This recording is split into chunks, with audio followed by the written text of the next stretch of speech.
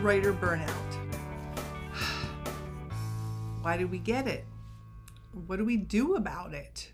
Today, it's all about writing and authoring burnout. Hi, I'm Autumn Bardot. Welcome back to my channel. Here you will find quick tips, author tools, and hopefully even a little bit of inspiration. So let's get back to author burnout. Some of you may know that I am a teacher, and so we have a 8-week summer break. I didn't have a chance to fit in that little downtime that I often take. We didn't go on any vacations lately because, COVID. So I didn't, and life, life had all these things that I had to get done, so I didn't take the break. I jumped in headfirst with all that author stuff, marketing, advertising, changing platforms with things and moving things and creating things. And it was fun. I loved it all. I really did. I was feeling amazing. But I also have this author list, I call it my great expectation list, because this list was looming large. And it's not even like an actual list, like on a piece of paper or on my whiteboard over there.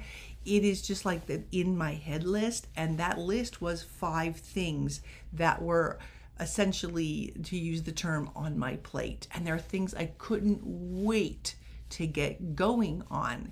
But there was that list. So the first thing I had to do was figure out, what did I need to do first? But that list, it was still there. So for me, that list meant there was a lot of planning and mulling over things and deciding things. There was all of that involved, a lot of it. And that, for me at least, produces a lot of anxiety, because I want to do it right. I want to make sure I get it done. I need my ideas to be flowing, because I only have those 8 weeks before school kicks in again. And then I lose my whole day pretty much and have to cram whatever I do into the few hours I have when I get home from teaching a 8-hour day. And as the weeks were clicking by, the return date on school was looming fast. It was coming faster and faster, and my anxiety level was gearing up and up and up, because after all, I had this great expectation list in my head of what I wanted to achieve before the first day of school started. All that stuff that I wanted to do, that I needed to do, it didn't happen. The first thing that happened was my body said, you know what? You need a break. And so my body said, you're going to get really sick. And then I recovered from that for about a week. And then my body said, you're still not taking a break. I'm going to make you even sicker. And so then my body kind of conjured up a condition that I have when I'm full of anxiety. And it gave me a double dose, flat on my back, for a week at least. And let's throw in some trips to the emergency room. My body won. My great expectation list? Yeah, no, I couldn't even read a book. All the household stuff? Yeah, not happening. Maybe I had the energy to watch some cute, fun fashion videos. That was about it. Burnout. A lot of us suffer from it, especially those of us who have the I can do it all syndrome, or I must do it all, or I think I can do it all, or I need to do it all, or I will do it all kind of attitude. I think we get burnout maybe more than people who are more low key about things. But I can't change my attitude, right? It's my anxiety and who I am is baked into my DNA, right? I can't just be all better now. I don't have that mellow, go with the flow kind of personality. And I think it's great for some things. And if you're a writer, it works great if you don't have that personality, because then it pushes you to create those books and do those things, and the advertising and the marketing and the writing another book and doing all the things that you want to do. I'm sure the mellow people do that too, but they probably I don't know. I cannot speak for mellow people. I guess that's it. I cannot speak for the mellow people. So I have no idea how you do it, mellow people. I don't know how you get all this stuff done. Yay, you. Don't have that DNA. Not in here. What I decided was that I can't do all this stuff. As I was laying there on the couch, I can't do all this stuff. And that great expectation list, that list of 5 things that I wanted to get done, which 4 of them were books, just not that I was going to write them, but that I was going to start them. I was going to outline them. I was going to think through them all, just get the beginnings in there. They had to go. 4 of those things had to go. And there could only be one thing that my brain understood was on my great expectation list, that my brain understood. And that's kind of where we're at now, getting my brain to accept that I took all that stuff off my list for now. I took that stuff even off the back burner, but turned the burner off and then just set it aside, because I feel that will help with the burnout. I knew I needed to figure out a way to still do the bare minimum on social media. And you know how much that is of a time sucker. And that was tough. Like, what needs to go? What needs to stay? How often am I going to be on? And that can be really tricky because you don't want to not become relevant anymore. Was I ever relevant?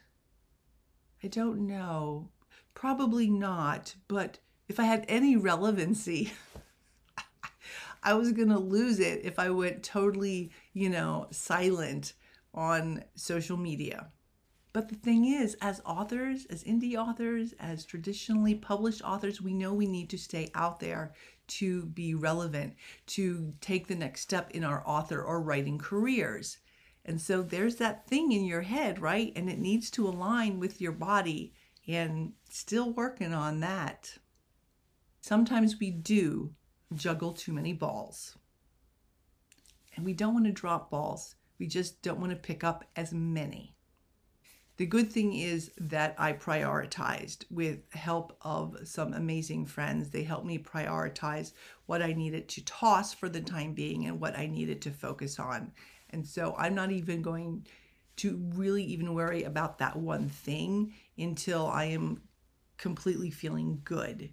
So fingers crossed, because I do want to jump into that. But my body, it wins. It wins every single time. The thing is, we all have time limitations, and our time limitations are different for all of us. I envy those authors who are home all day and can get so much done. I'm thinking, oh my gosh, that is so wonderful, but I don't have that, and I'm not going to have that for quite a few years. So I need to honor my time limitations and not judge myself against what others are doing or what I could be doing. I need to honor the time limitation and not put undue burdens upon myself, my psyche, my soul, my heart, whatever you want to call it, and realize there's nothing I can do about that time limitation. And as for sometimes people say, get up at 4 a.m.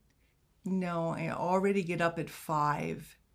I'm not going to bed at 8 p.m. because I just got home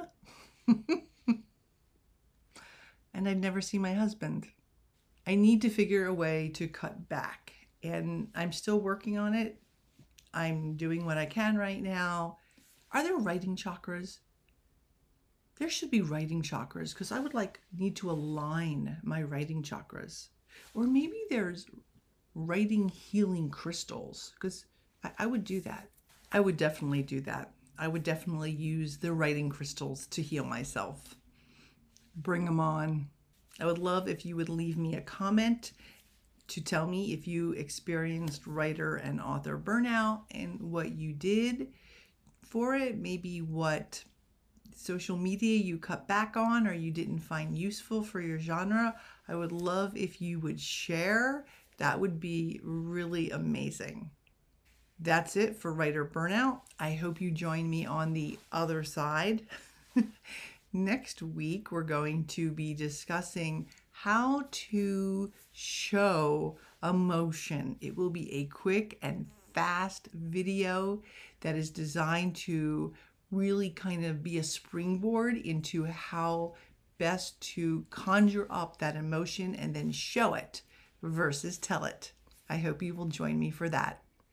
As always, writers, dream on your time. Create on your time. And embrace when you have the time. Bye-bye.